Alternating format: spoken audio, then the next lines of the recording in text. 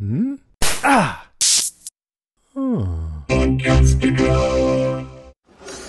Wasn't sure I'd find you. Thought you might still be rowing.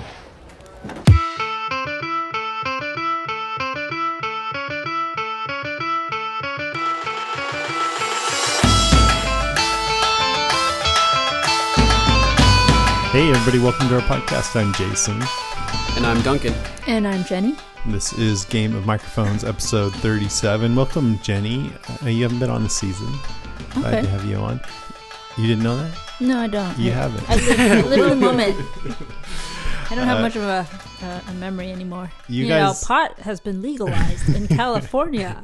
You haven't. That's why they call you the goldfish. No. Reason why I wanted you to come on this time is because Melissa couldn't make it.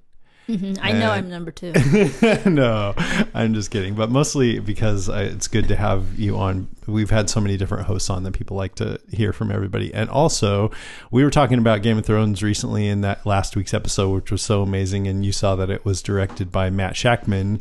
And you used to know Matt Shakman. Yeah, it was No crazy. I was just watching it.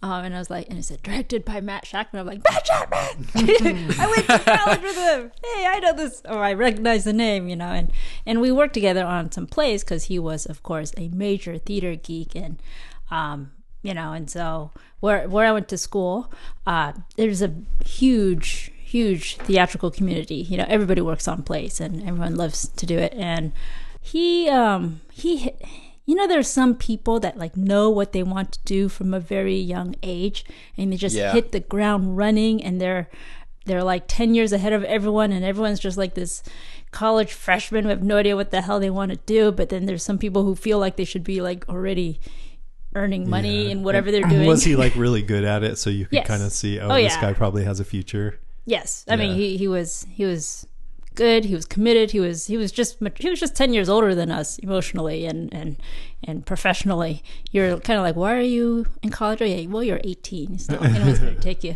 seriously. You totally killed that episode. It was amazing. Did a really good job. Both of these, but that last one was especially impressive because of the battle at the end. Yeah. So he was. I think he was a child. If you can call that a battle. He was a child actor. So he's been in entertainment a long time. And, he did a lot of productions in school, and I think I did probably 1 or 2 with him. Of course, me just being a little techie. What do you mean by tech? Like you would do, I would do sound lighting and stuff? Yeah, stuff like that. She'd be holding that big metal thing and making thunder sounds.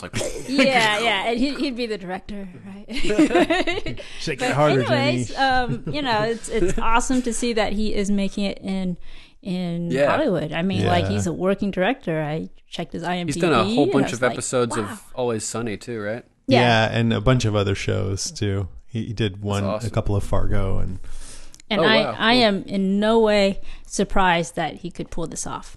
I mean, and people might be like, "Oh, he just does comedy." No, he's done quite a bit. Wide range. Seriously, that battle was a technically difficult shoot to direct. I mean, Jesus, there's a lot at play there. It's so on this show, there was the first battle in the War of Five Kings where Tyrion got knocked out, and that was their excuse not to have to show any of it. It seemed like when they had the mountain tribes on the vanguard. Yeah, and it was like, oh, I guess they don't have enough money, but since then they've totally made up for it by having the most amazing battles ever on TV. Yeah, totally. Which is really cool. And of course I had to miss it because I was out last week, and I was like, well, that's okay, because this week I'm going to get to see a huge battle at Eastwatch. God damn it! Next week I'm out too. So yeah, they should have called it Prelude to Eastwatch. Oh well, it was still a really good episode, and let's get into it. So it's really our top 3 highlights of Game of Thrones season 7, episode 5, Eastwatch. And it did feel kind of like The Walking Dead does sometimes, because it gets you anticipating something cool, and then it doesn't happen for a long time. And I'm like, zombie hunting, hell yeah! And then they go off into the white mist, and then you see the credits. And I was like 5 minutes left, huh? I guess there's time for a fight. Yeah. It's going to be really good, though, because they're going to condense something amazing into, it's over. Yeah. But let's get into our top 3. Jenny, would you like to go first? So for 3, I think this is probably something that people have already brought up previously, is just how fast this action is how fast the plot is moving, right? Like you look at the other seasons, and there are years of Daenerys gathering and trying to hold on to power, and suddenly, there's like no problems feeding the Dothraki or keeping them from ravaging. There's no like widespread famine, there's no political instability in Dorne, right? There's no rebellion against Cersei, it's just like, oh yeah, everything's dealt with. Let's just move the story along, and there's just nothing to hold it up. One clear sign of that this time was when Davos goes to get Gendry, and he's like, all right, I'm ready to go. I don't even need to pack anything. Fuck this job. Let's go. Which I liked, but it was definitely a sign of the pacing of the show and where it's right. He says, I've been getting ready. Never knew what for, but I'd know when it came. Yeah. Or traveling suddenly seems to take a really short time. There was a whole scene in which Bronn and the Sand Snake is flirting, and now 6 guys who have every reason to hate each other meet up, and they're like, let's go. Yeah, just really quick reminder of why they all hate each other, and then Jon's like, yeah, but we're all breathing, so we're all on the same side. All right. Yeah. But on the other hand, there are some storylines that they are still slowing down on. Like, I think Arya and Sansa and Littlefinger, whatever is going on there, I like that, because I'm not quite sure what's going to go on, and that's what I like, because that's kind of like the Game of Thrones of past, in which you're like, oh, what's going to go on? I have no idea. Everything else seems a little, I'm going to say obvious. There's some details I might not be able to predict, but it's all converging towards a final confrontation with the White Walkers, right, and deciding who will sit on the Iron Throne. But possibly. Like Arya, Sansa, I'm not quite sure how they feel about each other. So I just like the uncertainty of what's going on there. It's so funny too with Arya. She's like sneaking around, following everybody around when doing all this stuff. She could just be sitting there with Bran, like, "What's happening now, Bran? What's he doing now?" Yeah, it's like, can you read Littlefinger's mind, please, and tell me what he's. That'd be so boring for all of us, though. And she's feeling too sure of herself. Like she's being set up to fail, and you're not seeing that with the other characters, right? Everybody is just kind of fulfilling their destiny. But here, there's still some uncertainty. Like there's still some heartbreak left in the series, and I sadly, sadomasochistically like that. Yeah, that's part of the show. It's like scratching an itch. Yeah, if it was all just sunshine and nice and everybody was a hero and they never had any trouble, then I wouldn't be watching the show. I don't want to see that. But I still think also, too, there's heartbreak left to come in these storylines where they are coming to a fairly clear end point, but who's going to be sacrificed along the way? And I really don't know what's going to happen ultimately with Westeros. It could be Dany on the throne, it could be Jon, or it could be something that we can't even imagine right now. It could be Cersei's and Jaime's lovely child. I'm just hoping that they decide to abolish the monarchy and found a constitutional republic that protects the rights of the small folk. Do you think that's a possibility? I think it really is. I mean, that seems to be what Dany's angling towards to some degree, saying that she wants to break the wheel that's been running over the rich and small folk alike. I don't know if she has the imagination for that. I mean, not to say that she doesn't have a good imagination, but I'm just saying within the her context of thousands of years of there being an absolute ruler, I still think she sees herself as a necessary authoritarian ruler that will be just and fair to her people, right? But and there's evidence for that in this episode too, when she's talking to Jon. But I think that what you just said could be a possibility through some set of occurrences that we don't know about, that maybe she might fight against her. I don't know, change her mind or something. Yeah. I just don't see that. I mean, true, she has no one to pass it down to, but she's like Queen Elizabeth I, man. She's not going to give it up while she's alive. Yeah, I don't think so, but we'll see. Yeah, but I do feel like that possibly the way the series could end is that it is an end of an era, that we've had thousands of years of monarchy, and this will be a paradigm shift for Westeros. That'd be really cool. See that. All right, what's your number 3, Duncan? My number 3 is Jon and Drogon, which I just thought that was so cool, man. And we've all been waiting for so long for Jon to have an interaction with the dragon. And the way it happened with her riding up on it and the triumphant version of the dragon theme playing and it landing and screeching in his face and getting all close to him. And there's a shot from in between the dragon's legs where you can it's like looking up his underbelly kind of, and his head is hanging down towards Jon. And Jon takes off his glove and starts to reach up. And it's not even that easy for Daenerys to pet her own dragon. But she, like when she was in Meereen and Drogon came flying in and surprised her after he'd been gone for a while. And she goes out on the balcony and he's sitting on top of the pyramid looking down at her. And she reaches up to try to pet his nose and he flies off without letting her touch him.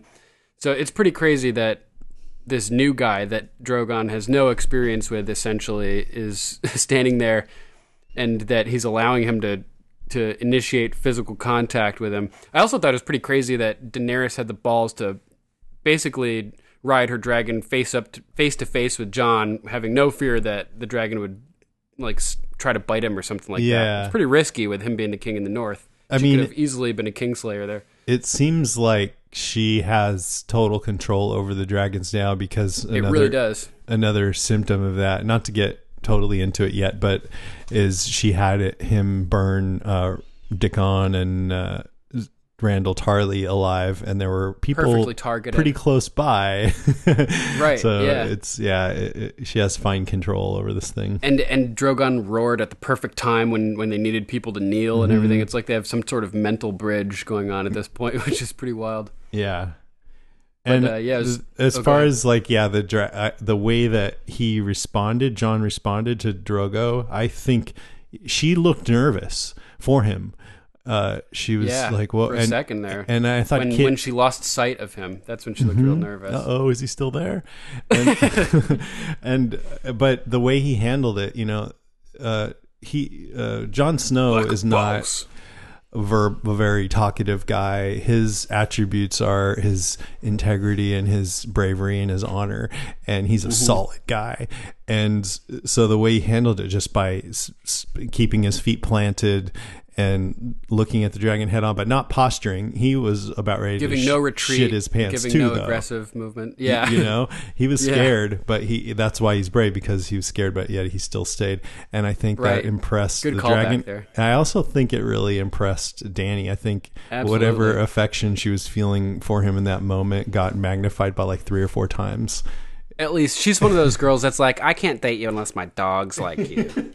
Well, yeah. I mean, that's how I saw the scene. It was like, oh, Totally. let's see how this guy stacks up with my pet or relative. Oh, wait, my pet that is a relative. Double test. Yeah, and he totally got the pet endorsement there, and I think she melted slightly at that moment. And of course, that probably means, we know that the dragons respond well to Targaryens, right? Exactly. That's a huge part of it. It's alleged. Alleged, yeah. Which makes you wonder about Tyrion, since Tyrion seemed to do pretty well with the dragons in Meereen.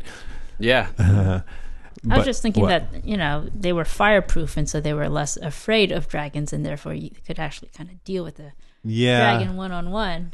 I get the sense that Drogon knows that Jon is a Targaryen. Maybe. That's what I think. He's just like, I can tell you are fireproof. I can just sniff it. Yeah. Yeah, he's like, I recognize that smell. That's good Targaryen blood. Fee, fi, fo, fum. You have so I much smell the iron blood in of your a blood, Targaryen. you won't melt. And then all of a sudden Drogo goes, he like bucks Dany off, and then lowers his head down for Jon and says, "You are the rightful king of Westeros." Because we might as well talk about it. What Gilly said, right? Right. She said that Prince Rhaegar. some Rhaegar had an annulment and got remarried, which means probably that Jon was born within the confines of wedlock and is absolutely the legitimate heir to the throne. That, I think, puts him in front of Daenerys, right? Absolutely. As the eldest living son of the eldest son of the king. Yeah, he would come in line before Daenerys under any circumstance. Okay. Yes. So when I first heard that in the show, I was like, oh my god, oh my god, oh my god. And then later, as I was thinking about it, I was like, well, you know what? I think I agree with Sam. Like, who gives a S? I mean, like, there are White Walkers coming upon you. Like, who cares who is the legal king if you're all going to be dead? It's almost like saying, I'm going to kill you, Jon Snow. And he says, that's Mr. Jon Targaryen to use. I think that Sam would have cared that if he had known that it was related to Jon in some way, but Sam doesn't know that Jon is related to Rhaegar at all. Right. That was funny because that really meant that scene, the way they got that knowledge out was super cute, and it was basically in the context of Sam being annoyed and annulment is when you get rid of your spouse, because he was just annoyed with her. But it was information for us. Yeah. So that was cool. It's so funny. He hears her, like, she's going on about the 15,728 steps and all these bowel movements, and then she mispronounces Rhaegar, and he's just like had enough at that point. Yeah. And I feel like he like half heard the statement. I'm really looking forward to seeing what happens. Like, maybe they go to Winterfell and she meets Sansa and she's like, oh, Sansa Stark, was your aunt Lyanna the one that married Rhaegar? And everyone's just like, what? Yeah, Rhaegar. Yeah, exactly. Because I don't know, maybe he did hear it, but it did make me wonder, maybe Gilly will recall that information at some point. From the mouths of babes. But Duncan, I mean, why would you care, right? You're all for getting rid of the monarchy. Monarchy. Oh, yeah. So well, like, sometimes you need to be in power to be able to have influence to that degree. You know what I mean? I mean, you could argue that Daenerys has a strong claim on the throne, and Cersei's not giving it up, so she's not going to care if like Jon is, got an even stronger claim. No, like it would be incentive for them to join the North and the South, though. That would provide a means to uniting the kingdoms again. But they're kind of working together already right now. Game of Thrones has always been about what are they going to do about the White Walkers and who is going to be the final king or queen of the throne. Those are the two pillars of this show. So this is very important to one of those pillars, which could also have an effect on the other pillar. That's why I care, because it's a huge part of the Game of Thrones story. It is. But that's one thing about all the characters in Game of Thrones. They have not really let the legality stop them from going after the throne. Right, I mean, Renly. Tradition, yeah. I mean, the Targaryens were ruling for hundreds. They ruled for 300 years. Yeah. That's a pretty long time, and so that was for that length of time. And then the last however many years, Robert Baratheon was ruling. But I mean, 17 by the time of the start of the show. The true claim to the throne is the fact that they control dragons. So, man, he was 17 years, and he was that big pot-bellied dude by the end when he used to be a warrior. He really let himself go. And that's like that makes me think of the scene in tonight's episode when Gendry and Jon meet each other, and Gendry they're talking. Jon's like, "Oh, you're thinner than your dad," and Gendry says, "You're shorter." Yeah, it was like Jon looked really upset by that. Yeah, hilarious. But that was just like the first scene, one of the first scenes of the show, in the pilot episode when Robert arrives with his procession at Winterfell, hops off his horse, walks over, and they're kind of sternly staring at he and Ned, and he goes, "You got old," to Ned, and Ned like kind of looks him up and down. "You got fat." Yeah, he kind of walked into that one. Yeah, it was great. They just start laughing. And okay, my number 3 is the approaching dead, because there was quite a bit about first discovering what was happening and then talking, different responses to it. And I loved Bran kind of warging into this flock of crows. Oh, that's great. Ravens, that was one by so one. Cool. Yeah, and then how they were flying over the wall and into the territory of the White Walkers. They're all flying along and like kind of looking all different directions as they're flying. It made me think of like a security guard with like behind a network of computer monitors, and he's just looking back and forth between screens. Mm-hmm. Like all the eyes of the different ravens are turning white one at a time. And then they come upon this huge, massive army of the dead with the Night King and the other White Walkers in the middle, and then he just like waves off the raven, "Don't spy on us." But here now we know what the dead do. They just walk around. Like, I mean, they couldn't have taken all that time to march, so they're doing like marching drills or something. Well, right, yeah, because of this strange world in which people can get from Dorne to Winterfell really quickly or something like that. But then the White Walkers are still walking towards Eastwatch. Right. What was that episode? It was like season 2 or something when Sam is walking along with Dolorous Ed and Gren, and the mist starts to approach, and they hear the 3 blasts for White Walkers or something. And Gren and and Ed just book it, and Sam is left slogging along in the snow and gets completely bombarded by all these whites and White Walkers, and they're still marching. I mean, they're marching in season 2. Yeah. It's been 5 years. It's a little ridiculous, but it's okay. I don't care. Oh yeah, I don't care. It's fun to talk about. It's awesome. Did they have zombie horses? I think in that scene. Oh yeah. There was one White Walker on the back of a zombie horse, and Sam is hiding behind a rock, and the horse kind of pulls up next to it and stops, and the White Walker looks over and makes eye contact with Sam, and opens his mouth and kind of shrieks and lifts up his spear, and then everybody continues marching forward, and they just leave Sam alone. Why did they leave Sam alone? He saw him. They made eye contact. What's up with that? Well, because they thought if we kill him and then we lift him up with his fat, dumpy White Walker that we have to deal with. we don't want him. Just leave him alone. He's no problem. I've heard people speculating that the White Walkers may not have a problem with good people. They're just targeting specific people or something like that. You know what? A twist like that would be pretty cool. Like they have some sort of morality, some code. So then the scroll Bran sent to everyone said he saw the Night King and his army marching towards Eastwatch. And Eastwatch is at the end of the wall where the ocean meets the land. And you can see that the wall extends out a ways into the ocean. And it just kind of made me wonder, okay, what was the plan if because are the White Walkers going to try to go around the wall? And what was the plan if the wildlings had tried to go around the wall in their ships or boats? There was a big ship at the end, so maybe the Night's Watch has some seamen who are out there, ready to fight on the water. I don't know, but it seems like if they're heading towards Eastwatch, the White Walkers, maybe they're going to try to go around the wall, right? Maybe. I mean, freeze the water. When they walk up, everything freezes, so it seems like they could just walk right around. But I think when the wall was built, it wasn't built to defend against the wildlings. That was a subsequent thing. Like they were just on the wrong side of the wall when it happened to be built. I feel. I think that it was designed for the White Walkers, the whites. Oh yeah, but I'm just saying, after 1,000 years or whatever, everyone forgot and thought it was for the wildlings. So they must have had a plan for that. It's really hard to freeze salt water. So. That's true. Good call. Yeah, it does get really, really cold though. But wait, that's a good point. Real hard to freeze salt water. I have to say, good call. Good job, looks Jenny. Just like the border wall down in the California-Mexico border, like where our friend San Danny Diego is. You can see the border wall go into the water, and it goes into the water for a little while, and then it kind of sinks out of view. So I just thought that was kind of interesting. Yeah.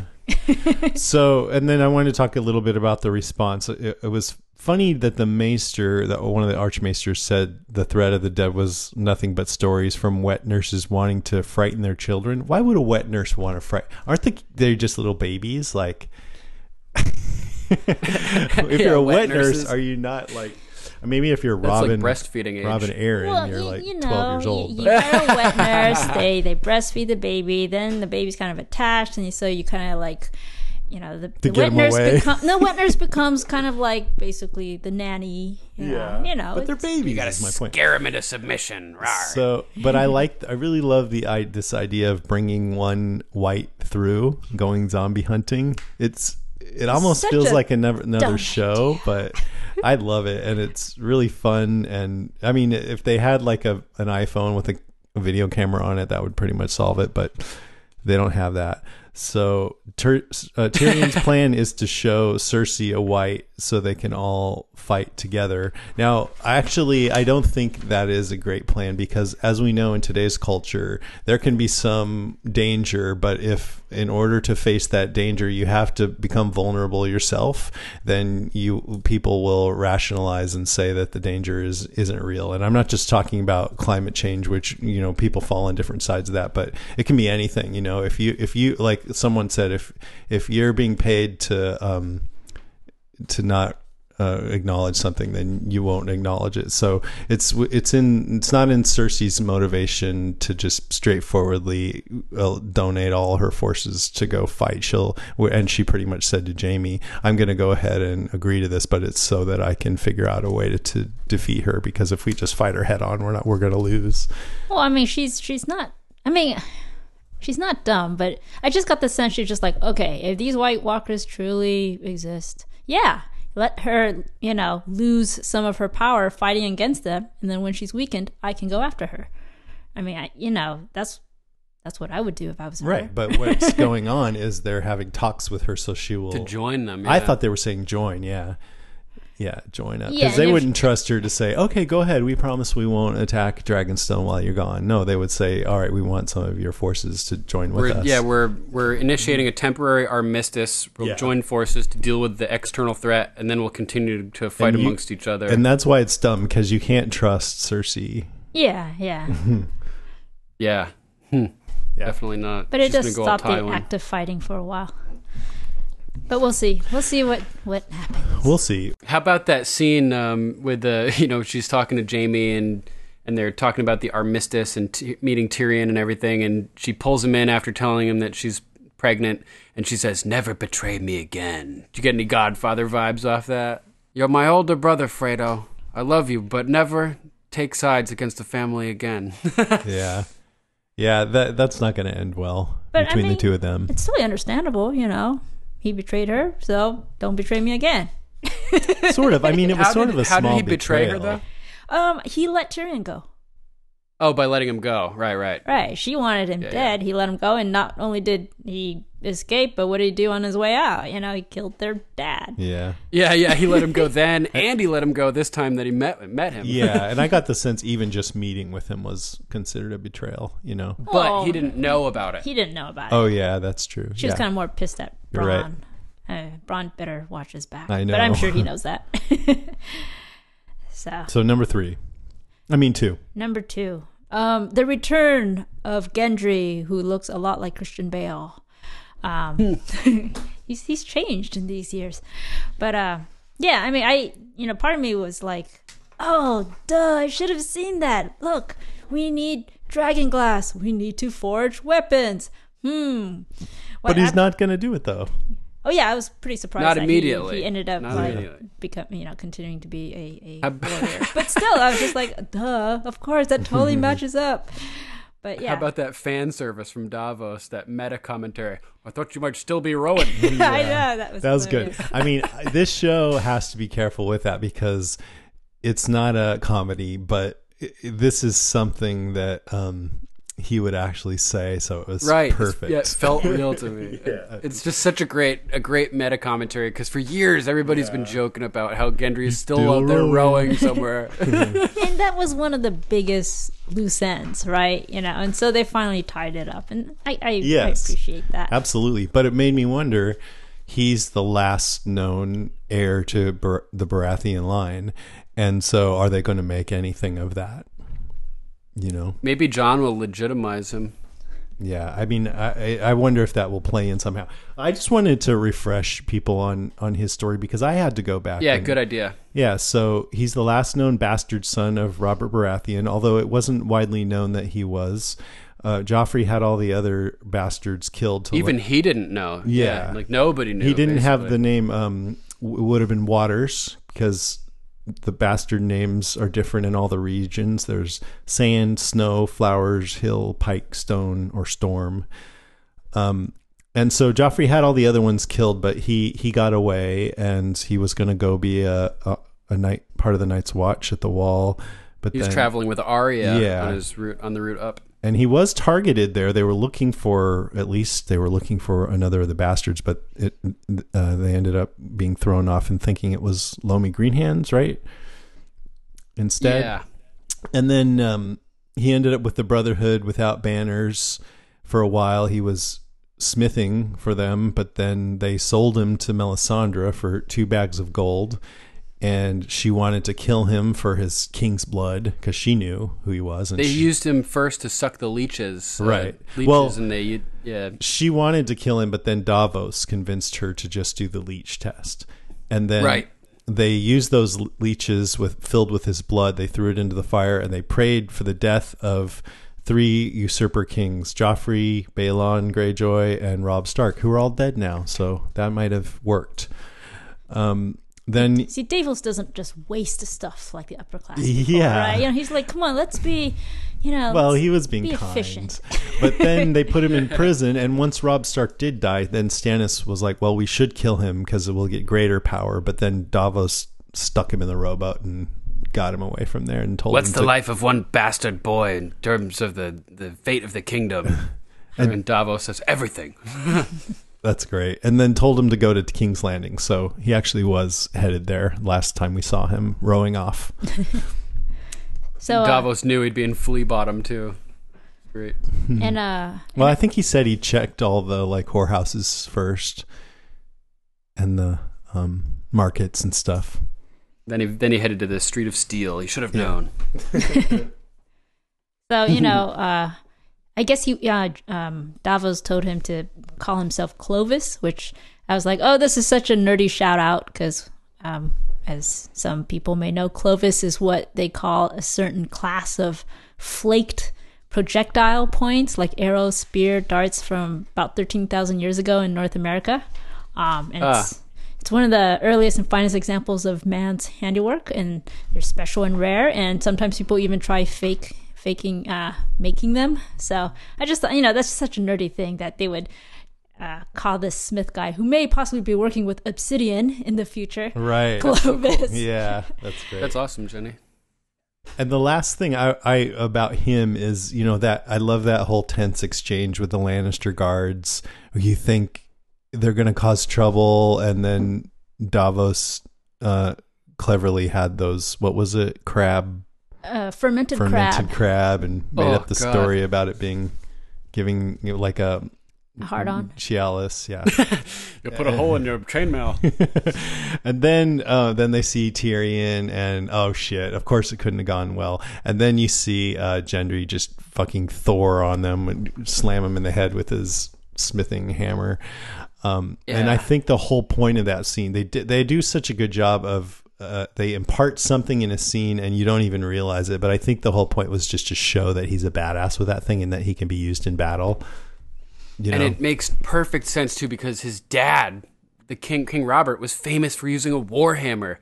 It's so cool because he's been drawn to the hammer. It's been drawn to the hammer his whole life without even knowing who his father was. He wanted to be a smith. He's been working with hammers, like making high quality products. So he's a precision. He's like a precision smith. Like he can swing that hammer well and precisely. Yeah. And didn't even know his origins and the significance of the hammer for his bloodline. Interesting. And then I don't know if you guys noticed, but on his hammer, on his warhammer, there are stag antlers. So he made it specifically as an homage to his father's house. Right. And it's not like unheard of for bastards to fight for their father's house. But I feel like it could be foreshadowing that, he's the last known Baratheon spawn, essentially. Mm-hmm. Yeah. He could be the future of the Baratheon house. I feel like Jon will probably legitimize him at some point. If he's still alive. Yeah. Hopefully. Okay. Number 2, Duncan. All right. My number 2 is the Eastwatch 7. Yeah. Our crew of homies up at the wall. Who do we have? We have Gendry, Beric, Thoros, Jon, Jorah, Tormund, and the Hound. Badass crew. Dude, that's the dream team, minus Michael Jordan plus Gendry. Right? These are all like legendary fighters or survivors. I mean, who do we have? We have Jon Snow, who's like the master swordsman with long claw. Nobody's ever stood a chance against him in training yard. Any adult he's fought, even if he doesn't have the sword. Like after he loses it fighting the Thenn, he manages to put a hammer through the guy's head. And he got that sword fighting for Jorah's father. By the way, I thought that was right. Yeah, he saved him from a white, and he passed the sword to him instead of giving it to Jorah. We got Tormund, who's a gnarly, like, legendary warrior. He's just like the ferocity embodied. basically. Total beast. We've got the Hound, who's legendary for his prowess in battle. Kingsguard, like this is a serious dude. We've got Jorah, who defeated Drogo's Blood Rider in single combat, fought his way through the fighting pits of Meereen just to get access to his queen again. Then there's the survivors, who are Beric, not necessarily particularly talented in combat or anything special about But him, durable. except that he survives. Yeah, super durable. Thoros, nothing particularly special about him either, but he's a survivor. They've proved themselves living through the hell of the Riverlands during the War of the Five Kings, dealing with the Mountain and his maniacs, and these guys have survived through a lot of crazy stuff. And I love, too, that a lot of them have reasons not to like each other. Yeah, that was so cool. Like, yeah, Tormund's like, you're a Mormont. Yeah. Your father hunted us. And Gendry hates Thoros and Beric. For selling sold him. And it's just like a microcosm of the bigger picture, is that we're all alive. We need to band together to defeat the, we're all the breathing. dead, because they don't give a shit. Yeah, we're all breathing. I thought there was some pretty cool stuff. The fact that there's 7 of them, and Seven's that a big number. Yeah, the kingdoms, big the gods. number. The kingdoms, the gods, the faith of the 7. It's everywhere. The sept, the septas, scepters, septons. So I kind of looked at it a little bit and realized that each one of these characters may symbolize, in one way or another, one of the 7 gods of the faith. So we have Gendry, who's obviously representing the smith, right? We have Beric, who would represent the stranger, as he's associated with death and repeatedly dying and coming back. Thoros could represent the mother, as he repeatedly gives life to Beric. Jon could be considered the father, because he's going to be, the father of the new 7 kingdoms, and he's essentially the patriarch of the realms of men, which now include the wildlings, thanks to him.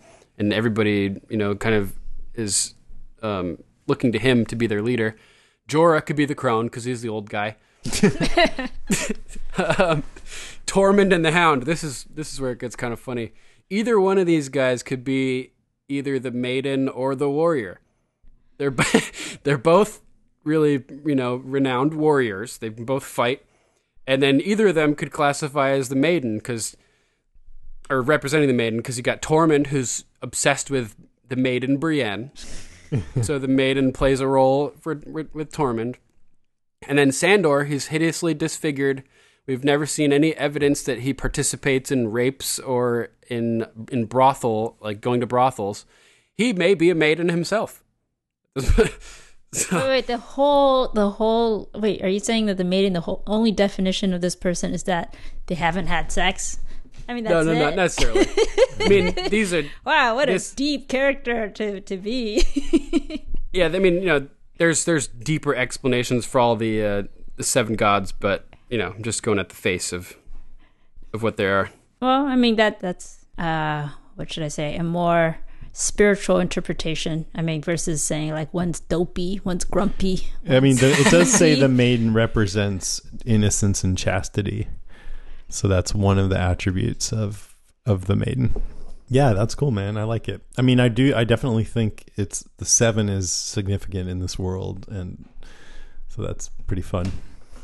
Yeah, so I'm just like, it's crazy to me that we have all these phenomenal fighters and these capable warriors all in one place and on one mission, like at the same time. It's gonna be crazy to see what happens next week with this. Is there a Deadpool? What? Is there a Deadpool? Yeah. What are the chances they all come back alive? Oh, Very low. 0. Very low. Yeah. I think we're gonna lose Beric and Thoros.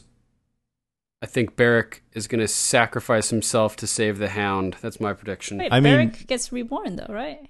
Yeah. Oh, only if Thoros is around. Beric has some kind of, it was hinted a couple episodes ago, grand purpose. So maybe we'll see what that is next week. I you're think saying? his purpose is a placeholder for the Hound. What? I think he's been being revived so that he could save the Hound eventually. Okay. Whatever happens, it's going to be freaking awesome, I bet. Yeah, definitely. All right, that's cool. All right, my turn. So I wanted to talk about Dany and her attitude and whether she's doing things in a good way. And it's an interesting thing to think about and to probably debate. Definitely. I've had a few conversations about this. Yeah, and I'm thinking, okay, one of the first scenes we saw in Game of Thrones was when Ned Stark chopped the head off of that Night's Watch guy who deserted his post. And we know he did that for the guy deserted his post for very good reasons, but Ned's like, rules are rules, sorry, honk. And so we know that he's one of the guys we hold up as being one of the most good people on the show, and she had a great point that Jon Snow killed thousands of people to take Winterfell back, and that's what she's kind of doing. She's like, I want to take what I feel is rightfully mine, just like you were taking what's rightfully yours. Right. And it's good, I love that she made an example of the Tarleys by using her dragon, because that's her symbol. That's what strikes fear into the hearts of men, and she wants the stories to go around like this is what's going to happen. But then on the other hand, I loved that Varys and Tyrion were saying, Varys was like, I used to just do the same thing with Aerys. I would say I found the traitors, but I wasn't the one burning them alive, so I didn't do it. And he's really upset by this because he doesn't drink, but he's chugging Tyrion's wine. But now here's the difference with Aerys is he tricked people and lied and imagined enemies where there were none, right? Stuff like that. Absolutely. So it's not the same. And also the people that Daenerys burned were enemy combatants who were actively warring against her. Mm-hmm. Whereas for instance, when she was talking with Jon Snow last episode, Jon had said, you don't want to, if you use your dragons to melt castles and attack cities, then you're nothing different. You're no better than any of the Mad right. King or any of the evil rulers of the past. So the impression that I got from that is that he's warning her against using her dragons in a terroristic attack, something right. in a civilian area that induces fear and creates panic. She ended up using her dragons for military purposes with no civilians around, strictly strategically for, in a non-terroristic fashion. So I think that she lived up to what Jon had said and is using them the best way she possibly could. But her inclination has been to go in and do that, though, and she has to be talked out of it. And they're right. really putting a lot of focus on that, it looks like maybe she might have some of that madness in her blood, and will the scales tip the other way at some point? It feels like that's where they're going with it. Tyrion certainly seems worried. You get a lot of focus on him. Just going, at the beginning of the episode, especially. And then another question I have: let's say she is there now, telling all these men, "We can make a better world together. I want to, make things better for the poor people and not do what Cersei's done and just have everyone in her service." I mean, she put it much more poetically, something about the wheel that's crushing everyone. But she built up her army and for years has been readying herself to try and take over Westeros I don't know how much she knew about what kind of kings and queens there were there. What if she came in and it turned out that Cersei was actually a great ruler? I mean, her whole motivation has been to do things like free slaves and stuff, but also that she just feels like this is her rightful throne and she wants to take vengeance after what Robert Baratheon did. So what if she came in and everything was fine? Would she be like, okay, I guess everything's fine. I don't need to take over. I doubt it. Yeah. Her family built the Red Keep just like, the Starks built Winterfell, and they both are going to fight to get them back. Yeah. So I don't know. It's hard to say, I guess, without really, maybe if we knew for sure, everything would be better with her as queen, which I do think it probably would. Don't you? What do you think, Jenny? I think so. I think stability is good. Benevolent stability is probably a better thing than a cruel instability, right? Which is what it kind of is, especially right in the context, this like medieval where there is are authoritarian Right, and history has monarchies. shown like when things are stable, no matter how fascist it is, it's actually good in the long run. And you look at China when it was finally united. You look at Queen Elizabeth I when they actually had the same monarch for decades instead of constantly fighting it out. I mean, history has shown that.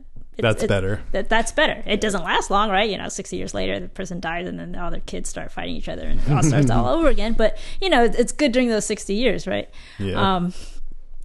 But I do think that Pax Romana. I do think it's a little to hear Tyrion and Varys kind of be like, oh, look at her. She's drifting over to the dark side, and you're like, oh, come on, you two. I mean, like, Tyrion, you killed your dad. Not because you had to. You had a boat out of town, but you had to stop by, see him and shoot him on the loot. Like, I'm not saying he was a great guy, but like Right. you were overcome not even with saying emotion. that was the wrong thing to do, but he's being a hypocrite if he's right. He was overcome with emotion and felt like that was the right thing to do at that moment. And she did, give them the option of, bending the knee or not. And they don't have a Geneva Convention, and they don't have time to have a bunch of people sit around and write up the Geneva Convention. She probably doesn't have enough food to feed prisoners of war. So in a feudal Didn't society, help that she burned it all last week either. yeah, I can kind of, I guess she could have been more like, you know what, I really don't have food to feed you all, so bend the knee, or just gonna have to, feed my dragons. I feel like this is also Tyrion partially like projecting his own guilt onto her, feeling like he betrayed his house and feeling like he's, participated in bringing like these Dothraki screamers onto his home area, essentially. You know what I mean? But I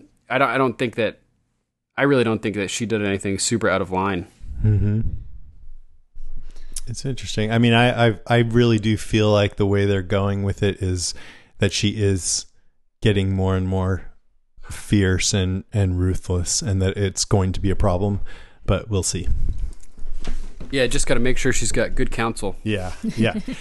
Because it's the same snow marriage is thing important. with Arya and Sansa, where Sansa's sitting there saying, oh, I know you're thinking that if Jon doesn't come back, you're going to need all these people to be loyal because they'll do what you really want to happen, which I guess is to rule the North, right? And you keep thinking about that, even though you don't want to, but the thought just won't go away.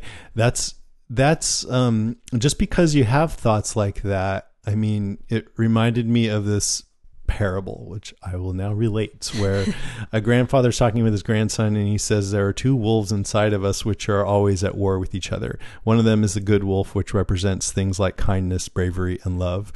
The other is a bad wolf, which represents things like greed, hatred, and fear. The grandson stops and thinks about it for a second. Then he looks up at his grandfather and says, "Grandfather, which one wins?" The grandfather quietly replies, "The one you feed." So the point is, we all have these, or some of us have these thoughts, but what really matters is where you put your focus and energy and all that. Not just that you have them, which is what dark little Arya was suggesting. I actually, my estimation of the two of them switched around in this episode. At first, I thought Sansa was kind of the more neurotic one that was going to end up screwing things up, but as time goes on, she seems very capable and loyal to Jon, and Arya's in there just planting little negative seeds in things.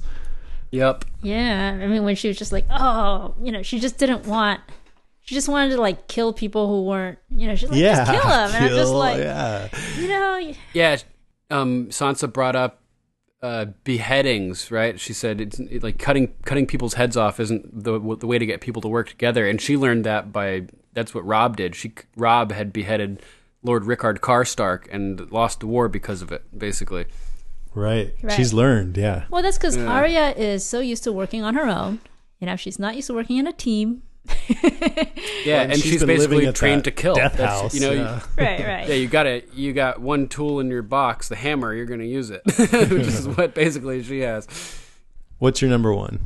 My number one, dragons. Yeah, there's a lot of dragon action now, and it's really cool. Even whether it's a close-up caress or them cooking, barbecuing.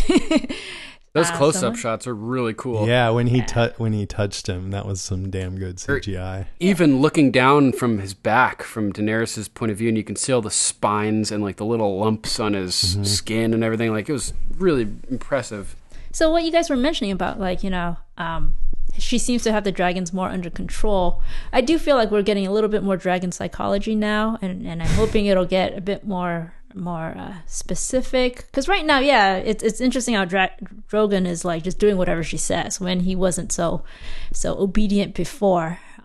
Right. So, and also I'm just kind of like, wait, is this like an alpha male versus beta male thing? Because like the other two aren't jealous that she rides him. She lets him fly free. She never locked him up. She seemed That's what I was like this thinking, guy too. more.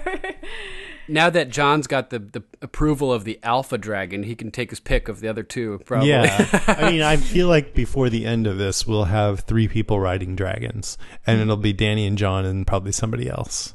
Okay, I was just thinking Right? because she's saying, "Oh, Yeah. these are my children." I'm like, "Yeah, your children were like, dude, mom likes Drogo a lot." He's the alpha. Oh, okay. I think it's going to be Dany, Jon, and Tyrion, I'm guessing, because of that saddle that he designed in season 1, foreshadowing him needing a saddle to ride something. Nice. Now that shadow was for Bran. No, yeah, it was. Yeah.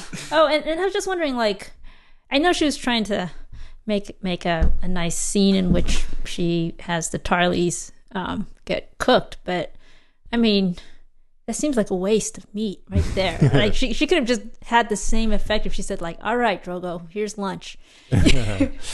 It's about the fire, the dragon fire. I know, but you gotta feed those dragons. How is she gonna feed those dragons? I'm sorry, I Fire really and think blood. a lot about logistics in war, because I know that's how you win the war, right?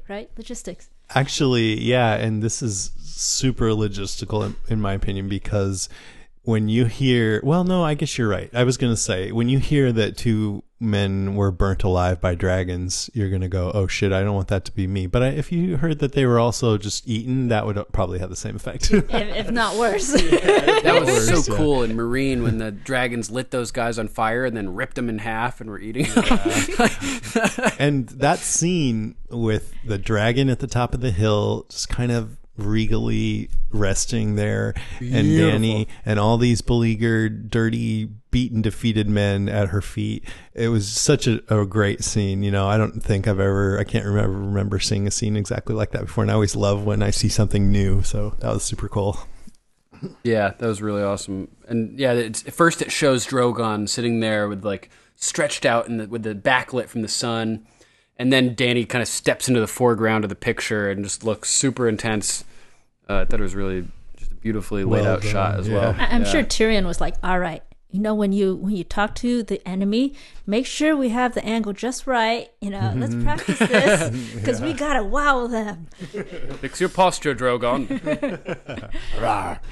Okay, sorry. Okay, Duncan. All right, let's see. My number 1 is the Dany and Jon relationship. And the first major sign, that she is starting to fall for Jon is when he talks about how he has to go north of the wall. And there's this pang of emotion and pain that flickers across her face right before she interjects. And it's just becoming more and more obvious that She that loves him. something is happening there. Yeah. And Which is cool. she was curious about when Davos said you were knifed in the heart. Was that real? Because she's Right. just Oh, like man. wanting to know more about him, because she's impressed with him. And I think he was about to tell her the truth, but he got interrupted by Jorah. Yeah. Is it a figure of speech, she asked? Is it a figure of speech? And he couldn't lie. He was silent. He wasn't going to lie about it, So Right. he had to say something. He probably would have ended up telling her the truth. Exactly. But then, boom, Jorah shows up. My bear! And she And got then- excited that their Teddy returned. When Jorah and Dany were embracing, he didn't look happy. I think he's liking her too. Oh, yeah. Well, I saw an interview with him after their first meeting and the premiere, or no, what was it, Dragonstone episode 2 this season? Uh-huh. And Kit Harington said that there's a moment when Jon walks into the throne room and he didn't know what to expect. He didn't realize that it would be this young, beautiful woman about his age. Right. So he walks in and is like, "Oh my god!" Like for a split second, then he remembers, "Oh, I got to focus," and like pulls it together and collects himself. But if you watch it again, you can see just for a moment a glimmer of like awe in his eyes when he walks in there. So it's there, you know. And what's Davos knows. He saw him staring at her good heart and everything, like, you know. And the worry about this there. is, you know, it's sort of been a possibility for a long time that these two might meet up and have something. And then I'm like, oh, what if the actors don't have any chemistry? And now that they're together, I mean, it's not like sizzling, oh my God, but it's pretty good, I would say. What do you think? I think they've got great chemistry. Yeah. I saw a picture of them kissing on Instagram as well, and they had definitely had chemistry there. So if they can have chemistry for that, they can definitely have chemistry on screen as well.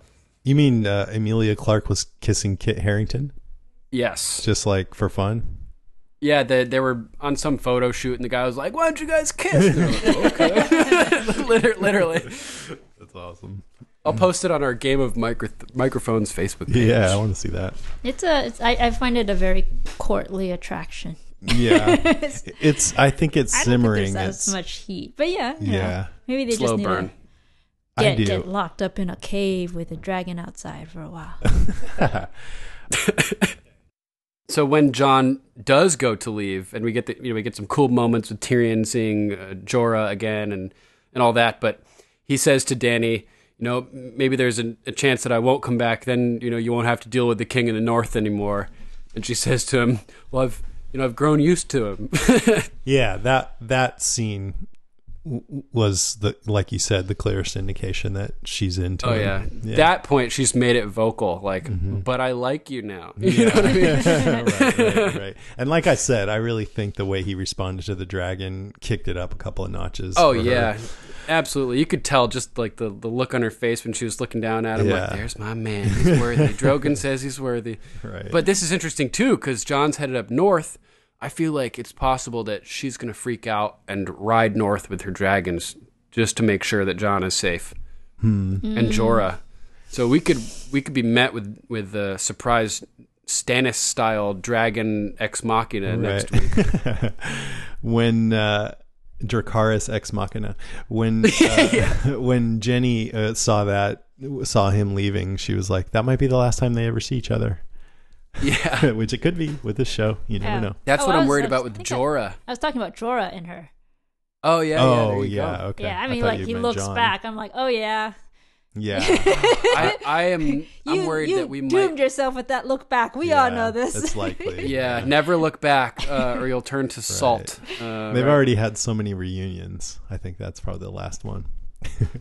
Okay. Yeah, he escaped Grayscale just to do one last thing. I'm worried they're going to bring him back as a white. Oh yeah. So somebody's going to be a white. One of these guys. At least one. Yeah, at least one. Oh yeah, I can't wait. It's gonna be so cool. All right, the Tarleys. So that's my number one. Randall Tarley. It was funny when they pointed out, Tyrion pointed out, well, you know, you switched over from the Tyrells to the Lannisters, so obviously your allegiances can change. And he was like, I don't like foreigners, though. Yeah, he was not stoked about having a wildling at his dinner table. Like, there's no way he's going to go for the Dothraki. He's a nationalist, anti-immigration. So, but I love that Dany responded calmly to that. You wouldn't trade your honor for your life. I respect that. And then she's like, Dracarys. He's such a dick, too, but it was really interesting how he reached out and grabbed Dickon's arm right before they got roasted. One moment of semi-softness from Randall, like, you're the son I wanted. And not only that, but he said, you know, when Dickon spoke up, we're like, who are you? And he goes, just a stupid boy. And then when Tyrion said, come on, man, you should just bend the knee so you can save your house because you're the last one of your house. And Randall Tarley nodded at him. So his ideals were important for his own life, but he would rather his son live and sacrifice his ideals for his son to live. So that was a soft moment that made him very human, and I liked it. Yeah, for the 1 second, the one ounce of sympathy I will ever have for this character. I mean, if it was Sam, he would have just been like, burn him. Oh yeah, don't forget this, Tarly. Yeah, what about this nice fat one over here? So, speaking of Sam, he's the sole surviving son of House Tarly now, and the question. Well, becomes, he was the sole surviving son of House Tarly, but he renounced all names and titles when he joined the Watch. Well, like I was going to say, the question becomes: is he going to be the Lord of Horn Hill? Now, I think there's a good possibility for a few reasons. One is, I mentioned a few episodes ago, there was foreshadowing. Jaime said to Randall Tarly, when the war's done, Cersei will need a new Warden of the South. I can think of no one better than Randall Tarly. And then the shot immediately went to Sam. And I'm like, oh, are they trying to say Sam will be? And then the fact that they've been focusing on Dickon so much as I'm like, why are they focusing on this character? Well, I think it's just to point out, look, this is the guy that would take over. Well, now he's dead.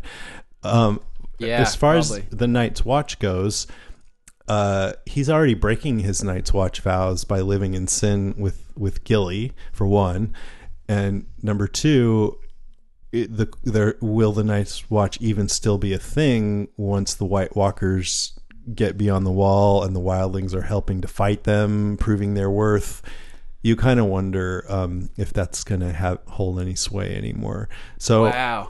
If there's any happy ending I'm predicting for the show, it's that Sam and Gilly are going to be the head of Horn Hill, and she'll be pregnant with another baby, and they'll be live happily ever after. That's what I think is going to happen with those two. Nice. Well, obviously, legally is whatever you make it to be after you've won the war. Yeah, right. Yeah. That's why it's called history, his story. And I liked that Sam said, I'm tired of reading about the achievements of better men when he decided to leave the Citadel. You remember that? Yeah, because that was what his father criticized him for last season. And I think academia is great, but it is sort of learning about the world rather than being a part of it. So I think there needs to be a balance. And right now Sam realizes that the Maesters aren't listening to him and he needs to act in order to have an impact. So he's getting out of there. Yeah. And I think it was a common criticism when Sam left to be a Maester as well. People are like, wait a minute, Sam's valuable. He knows stuff and he's good at this book stuff. It's going to take years to become a Maester. It's taking him off the chessboard. Yeah. When he needs to be on the chessboard, man. So what did he accomplish? I mean, he saved Jorah, and right. He discovered that dragon glass is in Dragonstone. And maybe he planted a seed for the Maesters to do something if they get more proof, because that one Maester was sort of like, oh, we'll clarify. And he stole a bunch of scrolls when he left, so he still got some, he got reading some to shit do. done, yeah. And now they're leaving with the knowledge that Lyanna Stark was married to Rhaegar Targaryen. Or Rhaegar was married to someone. Yeah. Well, no, I think the details were in the book, I'm assuming, but she was just sort of summarizing it for Sam, so she didn't specify all the names. Yeah, I think that's what I guess. That's going to be important. Okay, one thing we did not talk about was the whole Littlefinger gambit with Arya. Right. Mm-hmm. So obviously he was leading her around by the nose, and this scroll, for people who don't know or remember, is from season 1. Cersei forced Sansa to write it to prove her loyalty when Ned was arrested, and it says, Robb, I write to you with a heavy heart. Our good King Robert is dead, killed from the wounds he took in a boar hunt. Father has been charged with treason. He conspired with Robert's brothers against my beloved Joffrey and tried to steal his throne. The Lannisters are treating me very well and provide me with every comfort. I beg you, come to King's Landing, swear fealty to King Joffrey, and prevent any strife between the great houses of Lannister and Stark. So he's trying to convince Arya that Sansa has loyalties to the Lannisters. And I feel like he's trying to make it look like Sansa's trying to cover it up as well. Right. By asking he's if it was the her. only scroll. Yeah, and then he was like, oh, Lady Sansa will be grateful for your help in this matter, and like made sure Arya heard it. Yeah. So I find it a little hard to believe that Arya wouldn't be smart enough to at least suspect that Littlefinger was up to something, and also that was written under duress because I looked it up, but as soon as Robb got it, they figured it out really quickly. That's not Sansa's voice. It was that's the Maester, Queen's. right? Yeah, Wasn't it Maester yeah. Lewin, Sansa's right, Sansa's hand, Cersei's words. But here's the thing: Arya doesn't have that council. Okay, yeah, and also Arya and Sansa, if I remember right, all of their relationship that we saw before they got separated, they were kind of at each other. They didn't like each other very much, and they weren't nice to each other, right? Yeah, Right, they it's don't like each interesting. other. Everybody's Yeah. like they've been separated for so long. Everybody's expecting them to be happy to Right. see each other when they get back, but it seems like time has just sort of like exaggerated the qualities that made them different and not Right. get along in the first place, which is interesting. I mean, it's like any family. You go home for the holidays, it's nice for the first hour or so, and then you have a few drinks and you're just arguing like you used to. So Arya wanted to go back to Winterfell not because she heard Sansa was there, because she heard Jon Snow was there. right? I mean, Yeah, she went was there gonna- because she thought Jon Snow would be there. I'm sure she was like, "Oh, Oh, cool. it's you."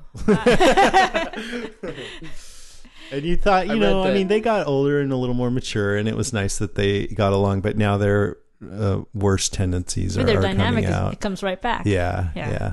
Which is Yep. great. It feels real. realistic. Yeah. So So I feel like this is going to have a tragic consequences. Oh, yeah. I don't think it's going to go Definitely. well. Yeah, I'm John's sorry. gonna have a mess to clean up. I- Sansa, you got some splaining to do.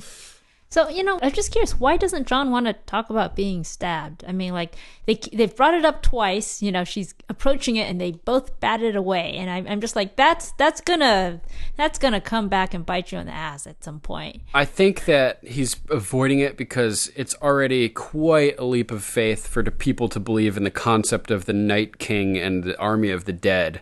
If then he's like, oh, I came back from the dead too. You know what I mean? By the way, and I can fly. Yeah, exactly. But, People are like, okay, strap him up, put him in the fucking solitary.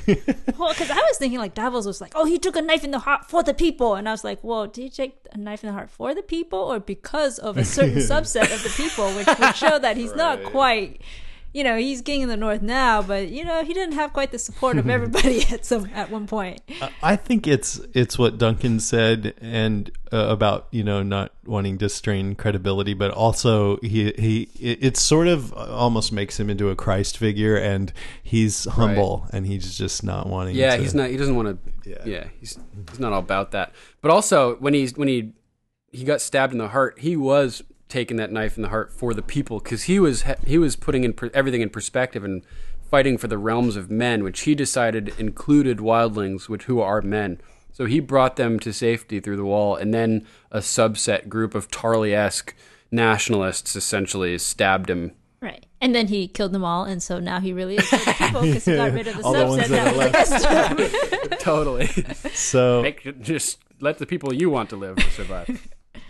I like that. I'm getting into some notes. I like that it came out who killed Joffrey, and Cersei knows that now for some reason. I just like when people yeah. learn things. And you can tell the second that she realizes it's true, too, because at first she's like, the old fucking bag. She was just, trying to fuck with you, Jamie. Was it before or after you fed her the poison, dude?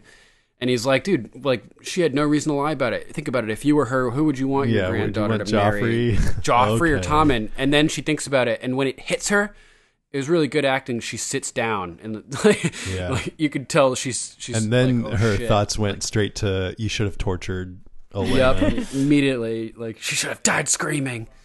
And she looked like a Romulan with that outfit and the haircut. It was almost ridiculous. They used to wear those like patched the with Kind the of military V-neck, style. yeah, and the bowl cut, and she's just missing the pointy ears. And It's hilarious. do you really think that she's pregnant? Good question. I mean, here's the interesting thing. If she's not pregnant, let's think about this psychologically. Jamie has fathered 3 children, but he did not have the opportunity to act as father to any of them. Finally, after spending his whole life in love with his sister, it's out in the open. She's the queen. They can be open with it like the Targaryens were. He has an opportunity to be an active father. He's not in the Kingsguard anymore, right? He can do it legit and be a family man and create a legacy. So if she's lying to him about it, I think that would be enough to break him.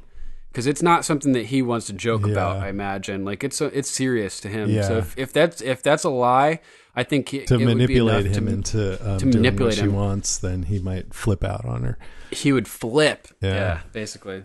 Another thing about her, she said, "So we fight and die, or we submit and die. I know my choice." And I thought, you got a good point there. Yeah, and she said, as a soldier, you should know your choice too. Yeah. You know, like And it made me think of the prophecy that we saw a couple seasons ago with Maggie, the Wood Witch. She said Cersei wouldn't marry a prince, but she'd marry the king. That ended up being Robert Baratheon.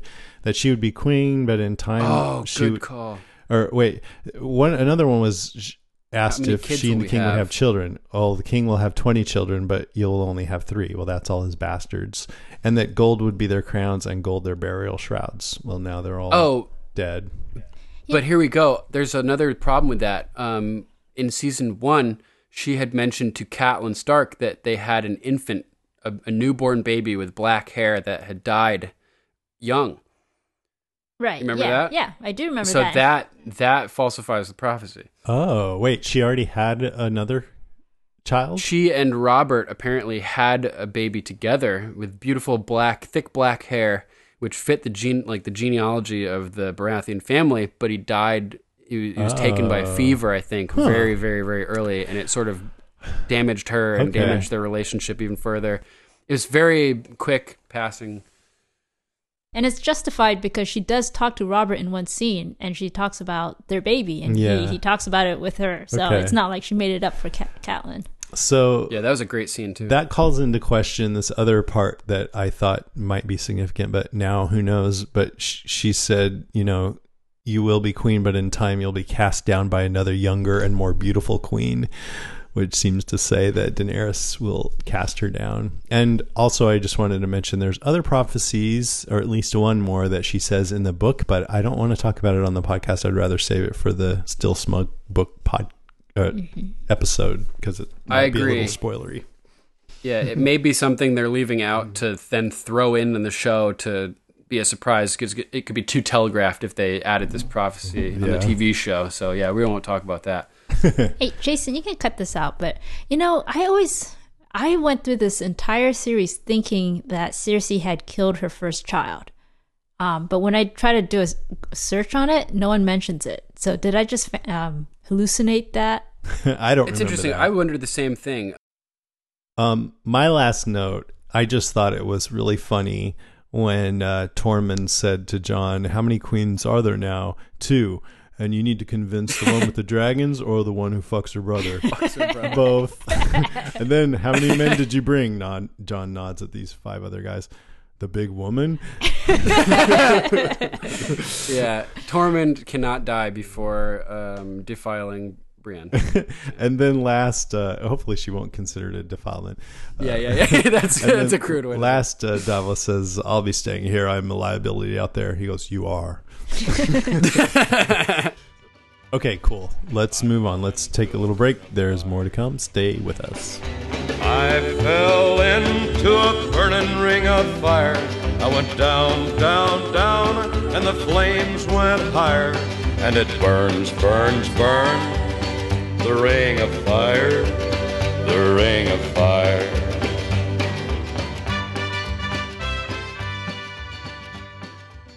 All right, we're back. It's time to talk about what's become the official sponsor of the Game of Microphones podcast this season, and that is Fracture.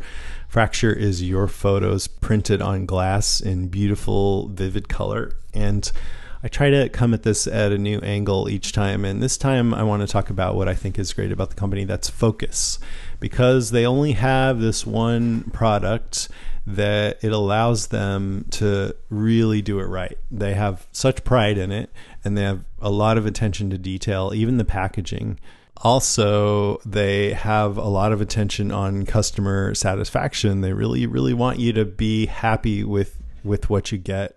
And there was one time where I cropped mine wrong. I think I told you guys this before, and I told them, and they sent me a new one cropped correctly. So they're really responsible. They responsive. Even if it's your fault, they fixed it. I That's know, cool. and I don't know if I would want to guarantee that they will do that every time, but I do know that if But there's it's a nice something story. wrong with it, they'll definitely fix it for you. Yeah, and they call that their happiness guarantee. And they also build a full experience around the products. If you go to their website, they have a blog with like photography tips, and they have a bunch of art, so you can buy a Fracture not with your own photo, but with all these classic or modern art pieces. You can pick one that you think would look good in your decor. They have contests all the time, and you can win like $200 worth of Fractures by sending in your awesome photos. They're all handmade right here in the U.S. in Gainesville, Florida, and they're really good for gifts or for those particularly great photos that you've taken. And here's one that we took. I asked Jenny which one I should do next, and you said this one. What is it? It is our older son, who is 5 at the time, holding for the first time his baby brother, who was probably half his weight. And so there's a little bit of instability, but it's very adorable, and it's just so cute. Yeah, because Nico's smiling and Bodhi has a look Bodhi's of horrified. fear. So we love that. I was thinking if I was in the world of Game of Thrones, I'd want like a dragon and the Night King up on the wall. Yeah, maybe the wall. Oathkeeper. Or that. Or a picture of you and your friend standing in front of the Night King and the dragon, and you've got your hands in V's and you got a big smile. Tormund This would was just want my the big vacation woman. north of the wall. Oh, man. But if you want to get one for yourself, you can go to fractureme.com/podcast and choose Gamer Microphones. And if it's the first time you've got one, if you haven't got one yet, you'll get 10% off your order. So that's fractureme.com/podcast. Thank you as ever, Fracture. Oh, and I have one that we had 5 years ago when Nico was the same age as his baby brother that I have hanging up in my office, and everybody comments on it every time I come in. Oh, yeah. That's awesome. So. Yeah, these things get comments for sure. All right, now it's time for the news. First in the news, we have an update to the HBO hacking story. As you guys remember, HBO was hacked recently, a couple weeks ago, and hackers stole 1.5 terabytes of data, including corporate emails from the executive level with details of scripts and all kinds of stuff. They released a script last week for this episode before the episode aired, and now it's come out that the hackers have released an email with HBO offering to pay them $250,000 in bitcoins for basically as a ransom.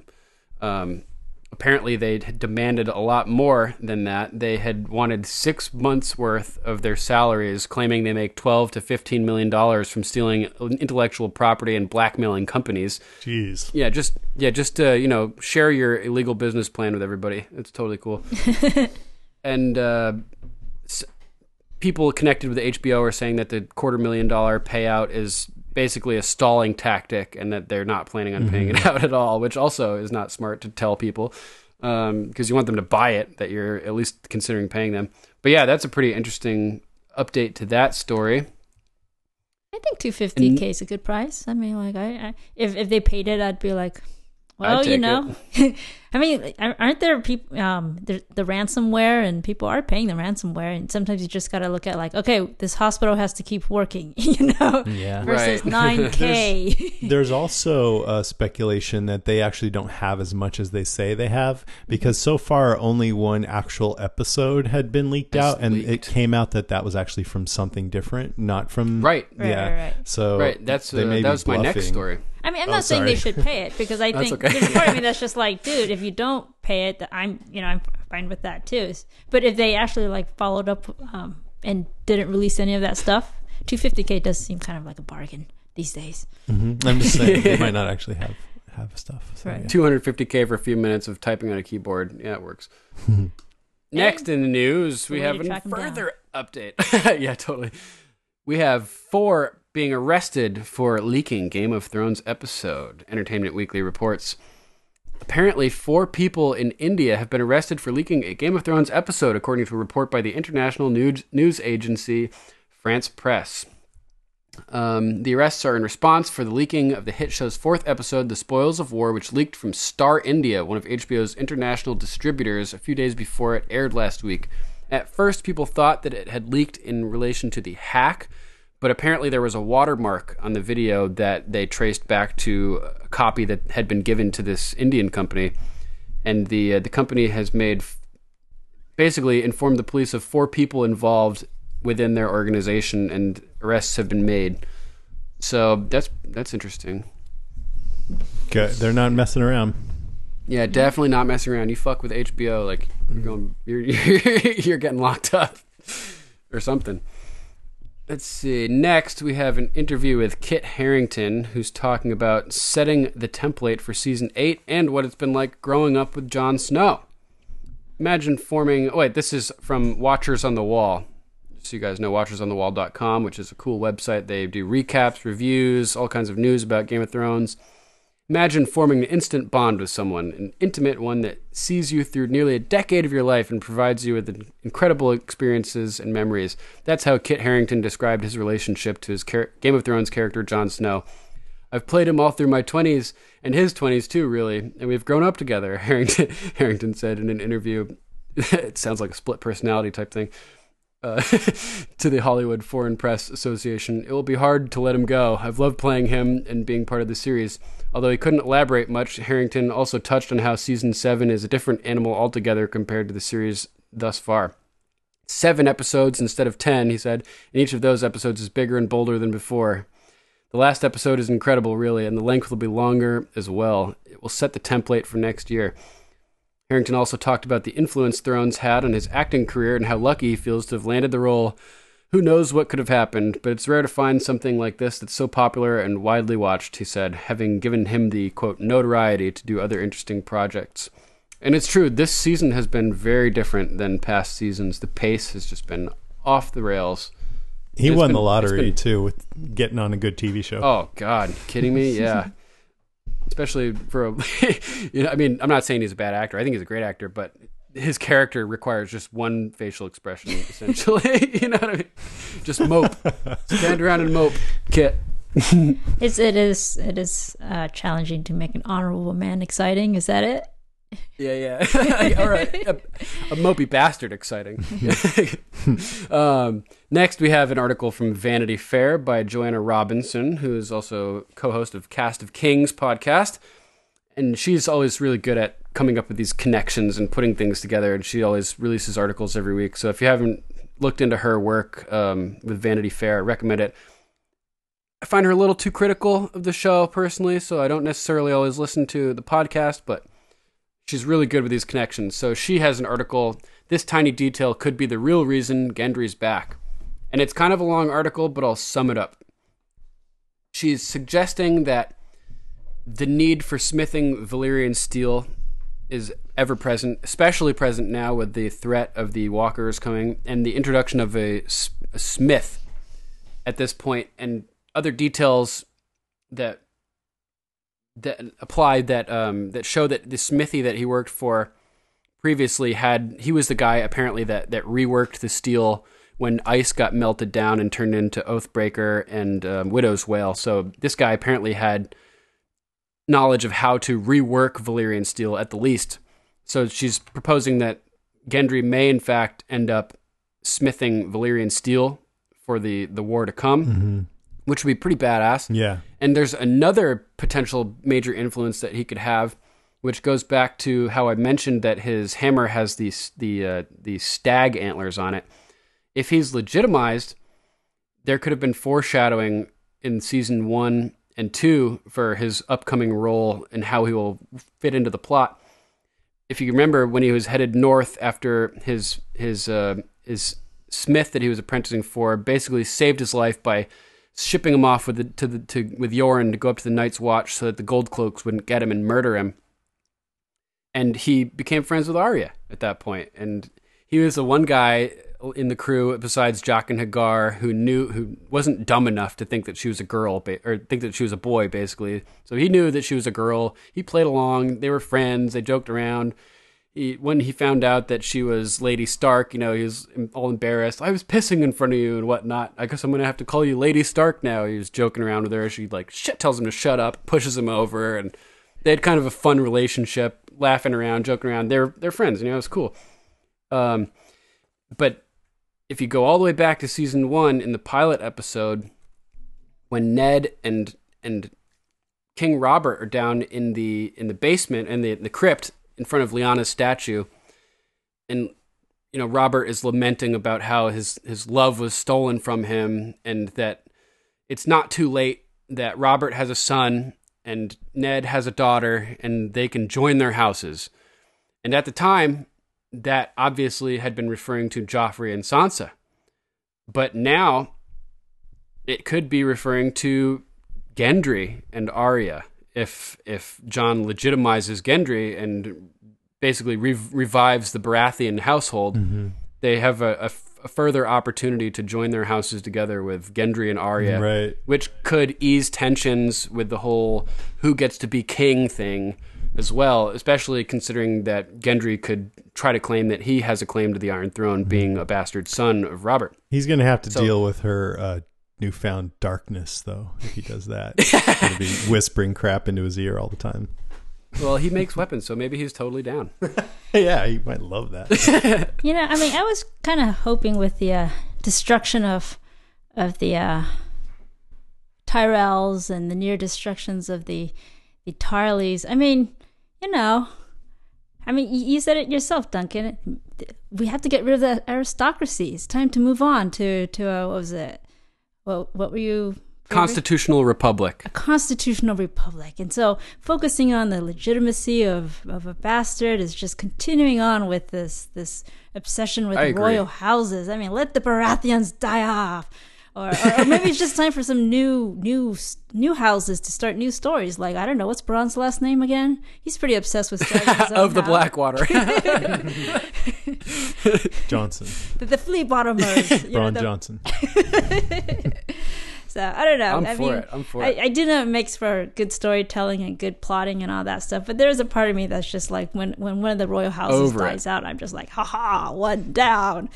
Yeah, just a vacuum to be filled by the small folk who can rise higher. I agree. Yeah, that'd be cool. Let's get some voting going on here. And let's see. Yeah, that pretty much covers it for the news today. Awesome. Okay, we have a new piece of news. Jenny needs to go feed our baby. All right. So we're going to do the listener response, just me and you, Duncan, while Jenny takes a break for more important purposes. But come back for the end. Okay. See you, Jenny. All right. Have any ravens come by recently? Oh, here they come. Wait, get out of here, Melissa. You're not on this one.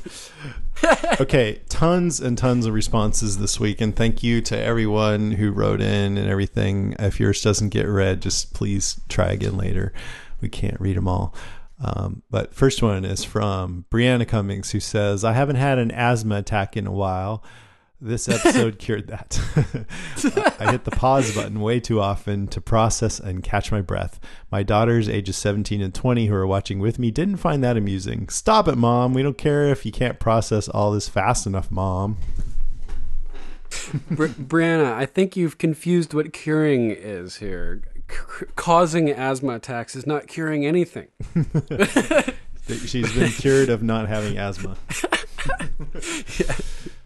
Rima Joe says, been calling it for a while, and I'm totally taking great pleasure in being right. Rhaegar and Lyanna were married when Jon was born. Not only is he Targaryen, but he's legit. And what a moment he had with Drogon. Even if Jon doesn't know yet, that the dragons do. They can sense it. And the dragons cannot die yet, as some keep stating. Yes, I know we may lose one or all, and it will devastate me when it happens, but we have to have 3 dragon riders first. There are so many things that can be said about this episode, and many will say them better than I. I do want to say that these last few eps, with all the reunions and throwbacks to previous seasons, and this one included, to see who has survived so far, all come together in some form is absolutely thrilling. To see so many key players, favorite/principal characters and scenes together makes me giddy. And I don't And I don't ever say that Game of Thrones makes me giddy. I guess that's how I know they, George R. R. Martin and the Double Ds, or Germ and the Double Ds, will pull the rug from under me and kill the dragons and everyone else on the show that matters. Oh, that's so morbid to think that the dragons will die. But it's also so Germ. Gosh, Remajo. That's dark. Okay. Gemma Hall says, so this season the writers are basically screaming at us. Jon is a Targaryen. We know this. Everybody knows this. Please, for the love of the Lord of Light, someone tell Jon Snow. I kind of agree. Like that. For the love of the Lord of Light. I hope that gets out this season. I hope he finds out. Yeah, I mean, last season we found out he's a Targaryen. I think this season he finds out he's a Targaryen. Yeah, it only makes sense. Final episode. And I want to see Dany's reaction to that. Will she be like, "Oh, cool," or "Oh shit"? yeah, right. Oh God, he just stepped in front of me in the line of succession. Now I have to kill him. Now I have to marry him. Right. Damian Vargas says, the main thing I wanted to comment on is Emilia Clarke's incredible acting. She's saying her lines to Jon, all the while emoting her true feelings developing for him in her eyes and subtle facials. Ironically, this all started with an incestuous affair that was seen as ugly and may end with one everyone wants. Great comment, That's Damian. Hilarious.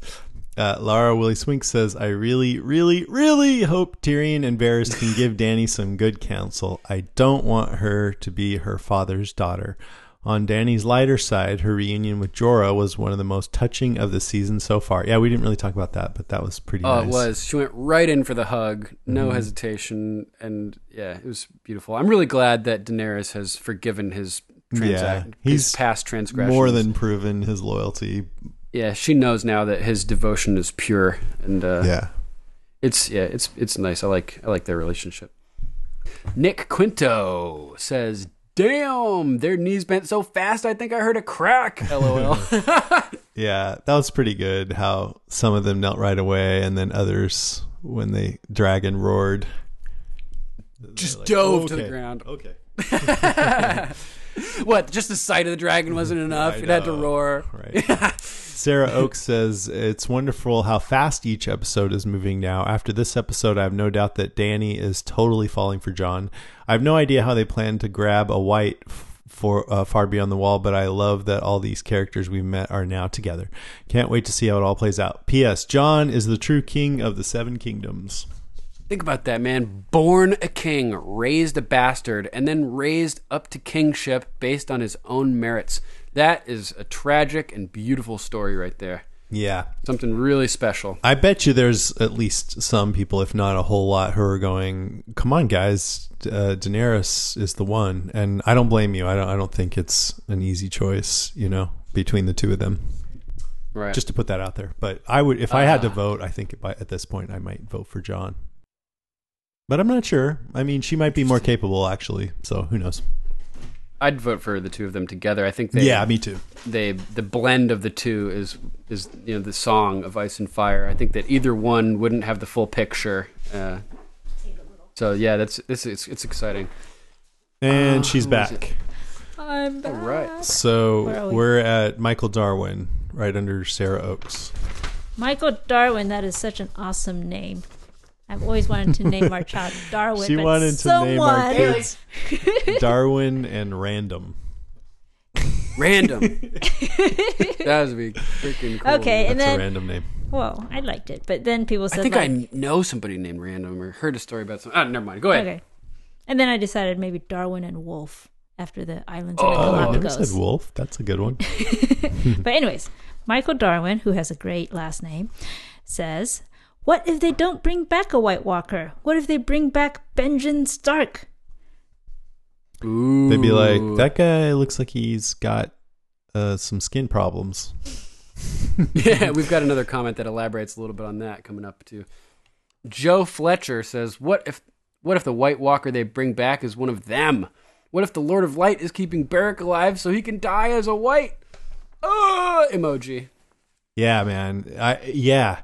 Yeah, I bet you the white that they bring back is going to be one of those guys. It's in that group of 7. If it's one of them, I think it's going to be Jorah, man. Yeah. And that will convince Danny beyond a doubt because she knows Jorah so well. She'll know he's not faking it. This is all just baseless speculation, by the way. So if it actually does happen, don't kill us. Right. And definitely don't kill me. Right. And definitely not me. Or my wife. Chris says, if you gave me this list, Jon Snow, Davos, Tormund, Jorah Mormont, Beric Dondarrion, Thorsamir, the Hound, and Gendry, I would have guessed, quote, a group of characters destined never to be in the same place at the same time. Not a bunch of Egypts going out beyond the wall together to capture a live dead man to bring to the queens. Great comment. That's a good guess. A group of people never to be in the same place. Right. And I like the concept of a live dead man as well. That's Catch a live one. I mean a dead one. Kristen Hal says, that was a formidable team. I'm excited to see what happens next. Not sure about all of them coming back alive, though. I hope they all have at least a shard of dragonglass or Valyrian steel on them. Yeah, you'd think they would have taken some dragonglass up there, right? You would think. Yeah. But we'll how do you find say out. Major Eric's last mistake name? if not. Featon. There's seven warriors, not seven project managers. Brainiacs. Eric Featon, a.k.a. Mr. Blog, says, the magnificent fucking 7. I like that because you can tell that means he really liked that. Yeah, without him really having to say it. A.D. Stout says, Gendry! I thought you might still be Rowan. Best line of the night. Totally. Ned Rogers says, damn it, Gendry. Why'd you have to come back? All hot and buff, man. Now my wife won't even look at me. I saw that on the Game of Microphones page. I thought it was great. James Guy Lunas says, just like many characters on the show, I had started to discount Littlefinger. Started to think that with so many strong, independent people gathered together now, Littlefinger's power had diminished. Stupid me. Stupid. I feel almost as dumb as Sam was in this episode. We've both been spending too much time with Jon because we know nothing. And Heather Hildebrand says, Arya is smart. I'm certain she knew Littlefinger was watching her, watching him. I think Littlefinger just made a big mistake and Arya's going to make him pay. I don't think so. Have you hung out with two sisters who hate each other? Yeah. There were a few other listeners, to be fair, Heather, who thought the same thing. And we'll see. Maybe you're right. But I really think that he's getting in there and causing some trouble. I'm scared. That's all I'm saying. Nicole Schmeling says, I loved Arya and Sansa's interactions, mostly because they confirmed that Arya is not infallible. I think her distrust in Sansa is kind of a character flaw. Full disclosure, Sansa is my favorite character and has been since season 1. No, so it's a little biased opinion. Yeah, I agree Sansa was probably having those thoughts Arya was saying, but as long as she isn't acting on them, I don't think it's really a problem. It's the wolf you feed. Yeah, Right. I agree. I mean, she only took their parents' rooms when Jon told her to. Arya is great and another favorite of mine, but she still has room to grow. And I fully believe this is going to come back to bite Littlefinger in the ass. In the end, I think so. Yeah. Yeah, Hopefully. I think so too. Yeah. Yeah, definitely. And good point. I totally had forgotten how she had said to Jon, well, I guess I'll get, Mom and Dad's chambers ready for you. And he said, no, you take them. You're the Lady of Winterfell. I'm the bastard, right? So He's the character I feel like, along with Cersei, really needs to get what's coming to him. who, Littlefinger? Yep. Yeah, definitely. It's going to be real fun when it happens. I love Littlefinger too, so. Yeah, me too. Yeah. He's just so much fun He's to a great watch. character. Like, such a scumbag. So Tom Moore says, Gilly reading about Rhaegar and Lyanna's marriage. Oh my fucking God. That piece of news is such a huge game changer. Yeah. Dude. Yeah, Mega. absolutely. Well, to all these people obsessed with legitimacy. Right. All right, we have an email, or a couple emails. First one is from Travis Sigler. He says, did anyone else just want to smack Sam upside the head to get him to shut up? Gilly just confirmed that our king in the north is the true legitimate king of Westeros. though he probably doesn't want it. Him going north just proved to Danny what kind of a person he is. Speaking of proving himself, the dragon touch. I was personally hoping it would be Rhaegal, but Drogon works too. Also, my Thrones Night crew were talking last night about next week's episode, and I brought up that what if they had just found Uncle Benjen and brought him back, and was like, Jon was like, okay, shh, now pretend to be more dead than you are. She'll buy it, she will. The stag and the wolf, yes! It's like the old times of the rebellion! Which is awesome, the direwolf and the stag back together. Anyways, I'm damn excited for next week's super group. Here's a meme below that can be read off to listeners. Certainty of death? Small chance of success? What are we waiting for? Cheers! P.S. My Season 7 Jon cosplay is near complete. That would be cool to see. Yeah, he's got Looking forward to it, brother. some good Jon Snow cosplay going on. Yeah, and he's got a legit wolf to go with it. Greywind the wolf dog. Oh, he has a wolf Look him dog? up on Facebook. Yeah. Oh. He's got a Facebook page too. Check it out. Okay. What is it? Greywind the wolf dog. Okay, cool. From K Deer. Someone on Reddit mentioned Lisa flying out the moon door, and it made me remember Robin Aaron's obsession with wanting to see bad men fly via the moon door. Then I remembered the three-eyed raven telling Bran that he won't walk again, but he will fly. Before this point, I focused on literal flying via warging into a raven or a dragon, as some believe, but hadn't thought about how falling through the moon door is described as flying by Robin. Littlefinger looked very uncomfortable when Bran said, "Chaos is the ladder," connecting that with the fact that Robin and the Vale are basically being controlled by Littlefinger, along with the prophecy of Bran flying, and suddenly my stomach is in knots. Please tell me I'm overanalyzing this and that Bran flying has nothing to do with him being pushed to a presumed death a second time. It would seem to be an absurd death for a very important character, but this is Game of Thrones, so I think you're overanalyzing it. I think that he's too fucking powerful and he needs to go. No, I'm kidding. That little twerp. That little twerp, little bastard. I love this email because it's like, oh shit, but I hope you're wrong because I Me love too. Bran. Bran's one of my favorite characters, even with him becoming recently kind of creepy. Yeah, me too. I think it's a really interesting, just whatever the hell is going on with him. It's like cosmic awareness. Yeah. Okay, and we have one call. This is actually about last week's episode, and it's Anwen from New Zealand. From New Zealand. Hey guys, this is Anwen from New Zealand. Oh my god, what an amazing episode. I just loved it. I loved every moment of Arya's homecoming, and when she and Sansa looked like they were going to be all cold to each other and then they hugged, I cried and it was so cool, just loved it. Everything else about the episode was awesome too. The fight at the end, the battle, it was incredible. We were jumping on the couch and screaming and shouting when the dragons showed up. It was so great.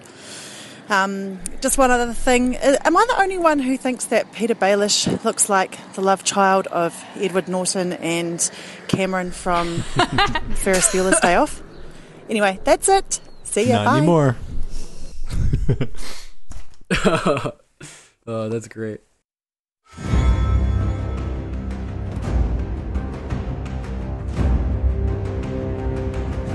All right, that's it. That's our show, episode 37. Thank you so much for listening, everybody, as usual. I wanted to mention last week we had some audio problems. There was an echo that started partway through the episode and came in and out, and I went and fixed it. So if you stopped listening last week to our main episode last week, then if you go back and delete it and re-download and you wanted to listen, then you'll get the fixed file, just so you know. In the meantime, if you want to give us a call, you can reach us at 813-563-3739. That's 813-JOFFREY. If you'd like to write in, you can email us at game@podcastica.com. Check out our Facebook page at facebook.com/GOM podcast. And be sure to check out our other great podcasts at podcastica.com. Next week, it's going to be Duncan, Return of Mr. Blog, and Lucy from Scotland talking about zombie hunting without me. I don't know. Looking at the trailer, it doesn't seem like there's hunting zombies as much as the zombies are hunting them. Hey, that's just as good. Don't tell me. I want to see that. That's going to be a good crew, though. Last time Lucy was on with me and Melissa, so this time she'll be on with you and Yeah, Eric. I missed it. That's going to be really cool. Oh, it's going to be a wild combination. All right, that's our show. Thanks for listening. And we offer you a choice. You can check out our Facebook page, send us email, or do whatever else you like to become a part of the fun with this podcast. Or refuse and die.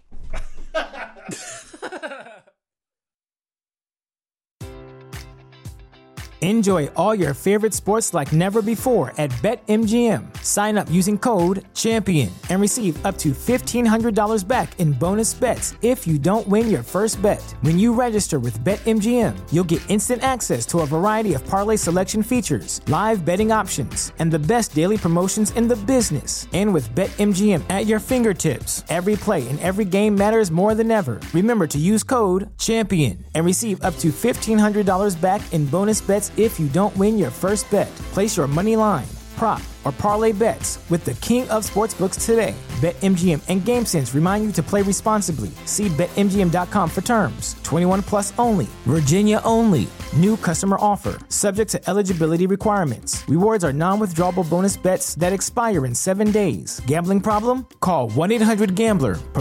Promotional offer not available in Washington, D.C.